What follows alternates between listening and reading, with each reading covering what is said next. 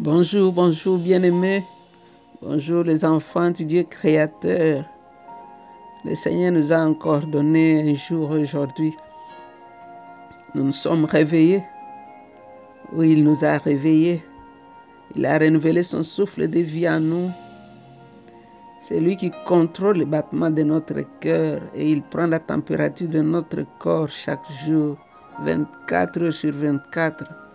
Cette nuit, on dormait, mais lui n'a pas dormi, car la Bible déclare que celui qui veille sur Israël ne sommeille ni dort. Le Seigneur nous a gardés parce qu'il veut que nous puissions grandir encore un peu et achever l'œuvre pour laquelle nous sommes venus sur la terre, comme Jésus a fait. Donc c'est Maman Jeanne avec l'équipe de Maman d'adoration. Nous continuons la méditation avec Luc chapitre 22. Aujourd'hui, on ira du verset 47 au verset 53. Oui, c'est ça l'histoire même du christianisme. Ici, le titre, c'est l'arrestation de Jésus. Et nous pouvons lire l'histoire dans Marc 14, 45 à 50, Jean 18, 3 à 11, Matthieu 26, 17 à 56. Alors, nous y allons avec Dr. Luc qui nous dit ici, il parlait encore quand une foule apparut. Judas, l'un des 12 disciples, la conduisait. Il s'approcha de Jésus pour l'embrasser. Mais Jésus lui dit, Judas, c'est en l'embrassant que tu trahis le Fils de l'homme.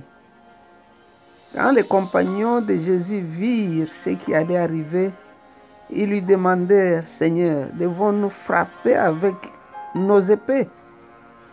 Et l'un d'eux frappa le serviteur du grand prêtre et lui coupa l'oreille droite.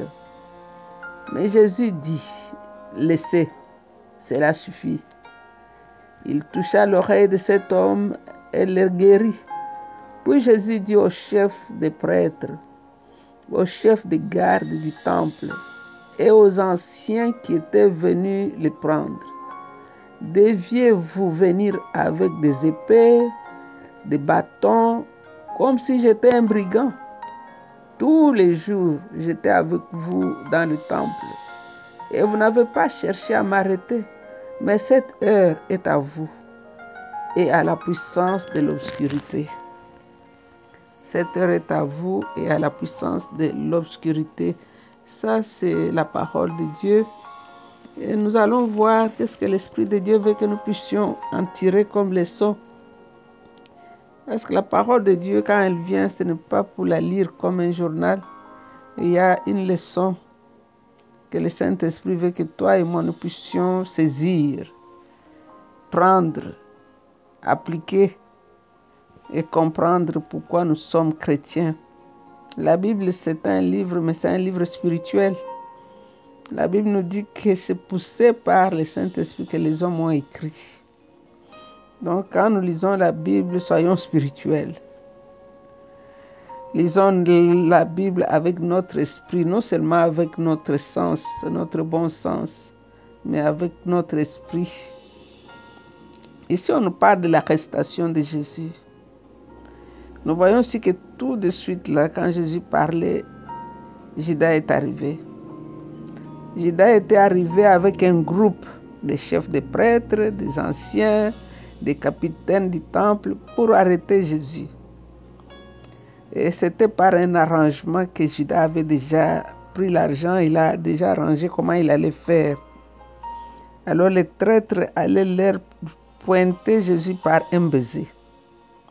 Comme il faisait noir, peut-être il leur avait dit que pour être sûr que je ne vous ai pas livré quelqu'un d'autre, je vais lui donner un baiser.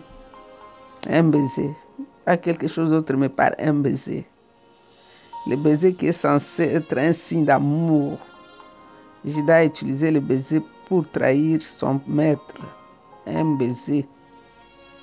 Et on nous dit même que c'était lui qui était à la tête même du groupe. C'était vraiment le top même de l'horreur. C'était un non-sens, comme on dit. Au sommet de tout ce qu'on peut imaginer quand Judas trahit son maître avec un baiser. Un baiser. Alors, le verset 49 au verset 31, nous voyons que quand les disciples ont réalisé ce qui allait se passer, je crois que c'est là où Pierre s'est vraiment réveillé maintenant. Ils étaient prêts à prendre l'offensive. Alors Pierre prend l'épée et coupa l'oreille droite du serviteur du grand prêtre. Et Jésus lui a fait la remarque. Il a dit, pourquoi tu utilises une arme charnelle pour un combat spirituel? Et Jésus a touché l'oreille et a guéri celui qui était blessé. Ça, c'est le cœur même de notre roi. Sur le chemin de la douleur, vers la mort atroce, il trouve le temps de faire du bien, de guérir les malades. Il n'a pas dit cet homme est parmi mes ennemis, il faut qu'on lui coupe l'oreille. Non. Lui, il n'était pas venu pour ça. C'était un homme de bien. C'était un homme de bien, un prophète puissant en acte et en parole. Et il a continué à faire le bien même sur le chemin de la croix, le chemin de la misère. Alors le verset 52 au verset 53, nous voyons Jésus ici qui se tourne vers les chefs juifs, les officiers, et il leur pose une question. Pardon. Verset 52, verset 53, Jésus leur pose une question et dit,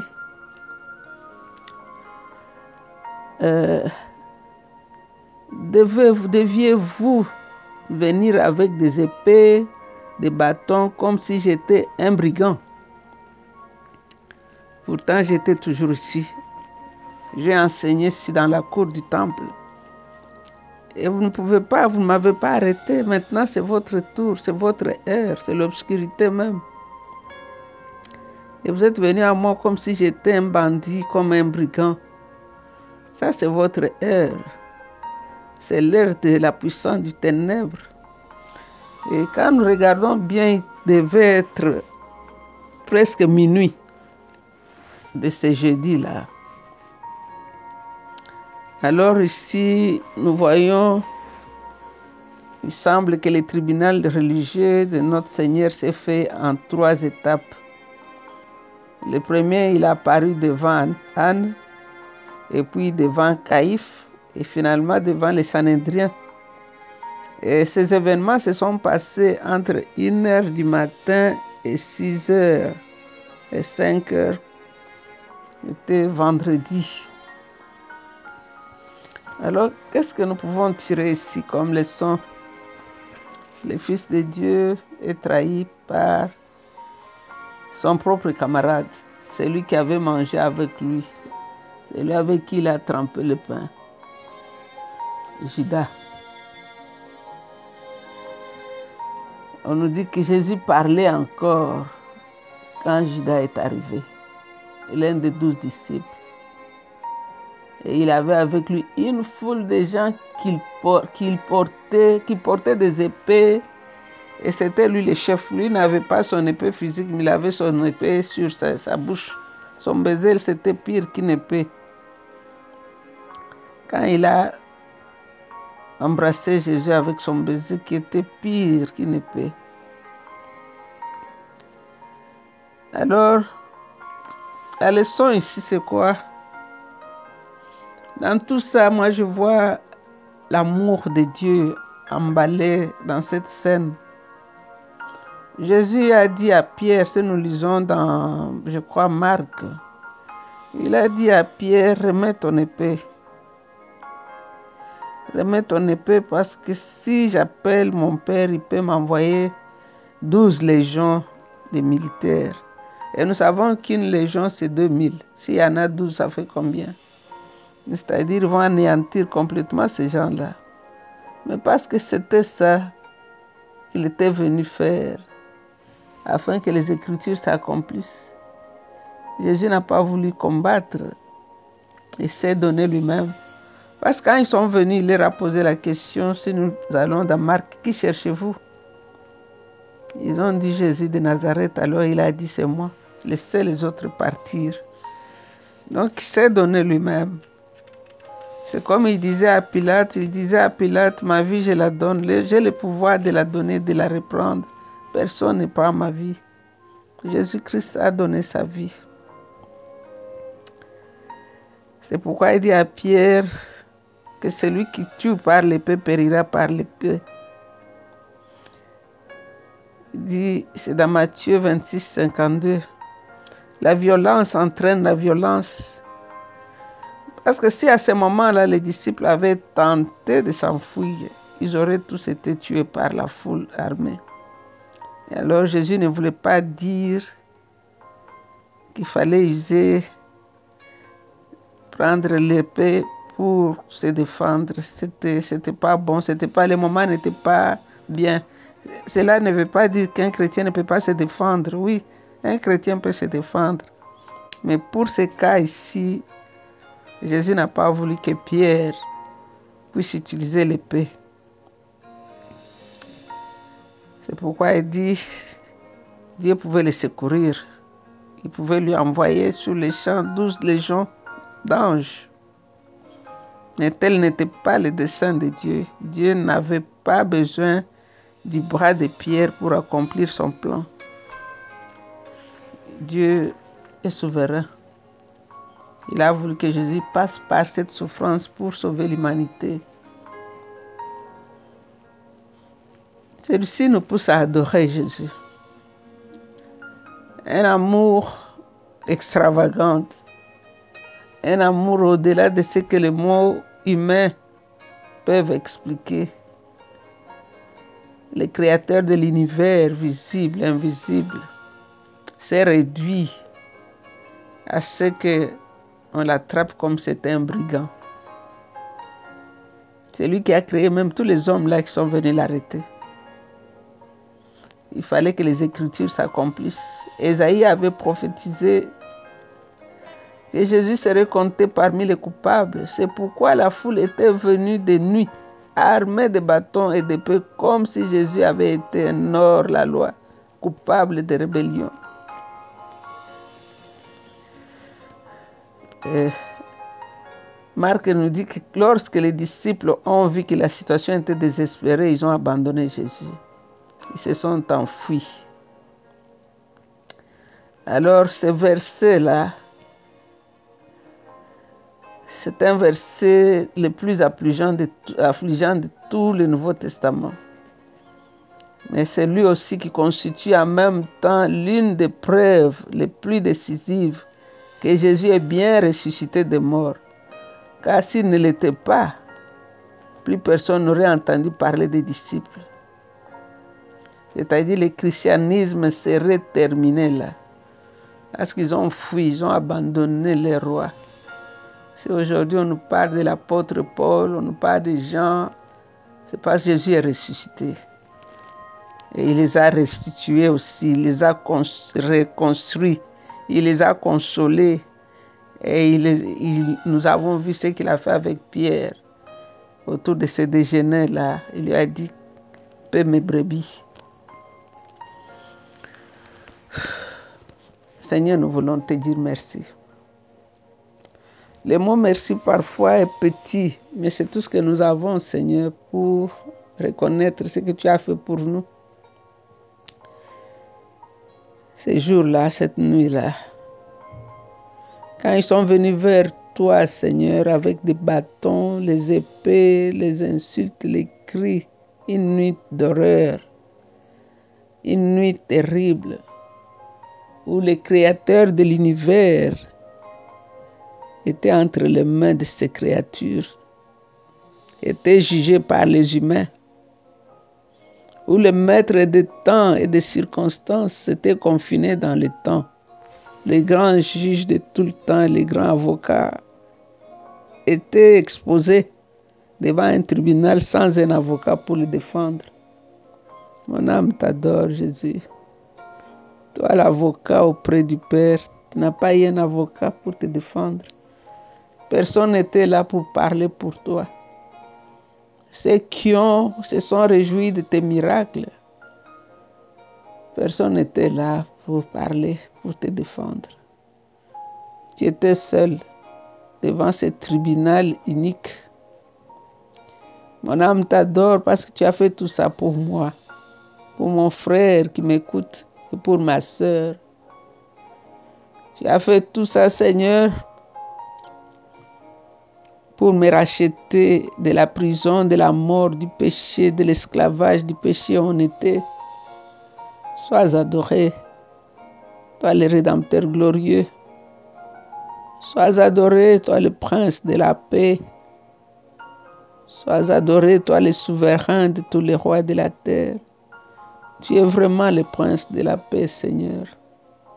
Même devant les juges, les mensonges, même devant Judas, tu as gardé ta paix. Tu es la source intarissable de l'eau vive. Et tu es la fontaine d'où jaillissent de l'eau de vie. Tu es le bras de l'Éternel. Tu es la racine qui sort d'une terre desséchée. Tu es Dieu, le maître des temps et des circonstances, le roi des rois et le seigneur des seigneurs. Tu es l'homme de Galilée, le prince de paix, le puissant de Jacob, le saint d'Israël, c'est toi, Jésus. Tu n'as ni commencement ni fin de jour, mais tu es entré dans le temps pour nous sauver, Seigneur. Les cieux et la terre passeront, mais tu ne passeras jamais. Toi, tu tiens le soleil et la lune dans ta main et tu les roules comme une bille de verre. Tu mesures les extrémités de la terre, Seigneur, avec tes doigts. Tu mesures les profondeurs même des océans avec ton doigt. Tu connais la quantité de poissons dans la mer. Comment ne pas t'adorer, Jésus-Christ? Comment ne pas t'adorer, toi, la représentation exacte de ce que Dieu est? Tu es l'image visible du Dieu invisible. Tu es le chemin de la vie. Tu es la résurrection, tu es la vie même. Mon âme t'adore, Seigneur. Sois béni, grand roi. Sois béni, Père éternel. Alors entends mon cœur, entends mon cœur. Oui, mon esprit qui t'éloue. Entends un chant d'amour d'un enfant racheté. Je prendrai mes faibles mots pour te dire quel Dieu merveilleux tu es. Je ne pourrai pas te dire combien je t'aime. Alors entends mon cœur. Entends mon cœur, Seigneur. Que chaque battement de mon cœur devienne une mélodie pour t'adorer, pour te chanter. Une mélodie pour t'acclamer. Une mélodie pour te remercier. J'ai prié pour ma sœur. J'ai prié pour mon frère, Seigneur. Celui qui est malade, je déclare à la maladie qu'elle est illégale. Car dans les meurtrissures de Jésus-Christ, tu avais été guéri. Déclare ta guérison, ma sœur. Au nom de Jésus, déclare ta guérison, mon frère. Au nom de Jésus. Seigneur, essuie les larmes qui coulent à cette heure-ci, à cause de la perte d'un bien-aimé qui est parti. Et console celui qui est affligé. C'est dans le nom de Jésus que nous avons ainsi prié avec beaucoup d'actions de grâce. Nous disons Amen, Amen. Vous êtes bénis, restez bénis. Bye. C'était Maman Jeanne. Love you.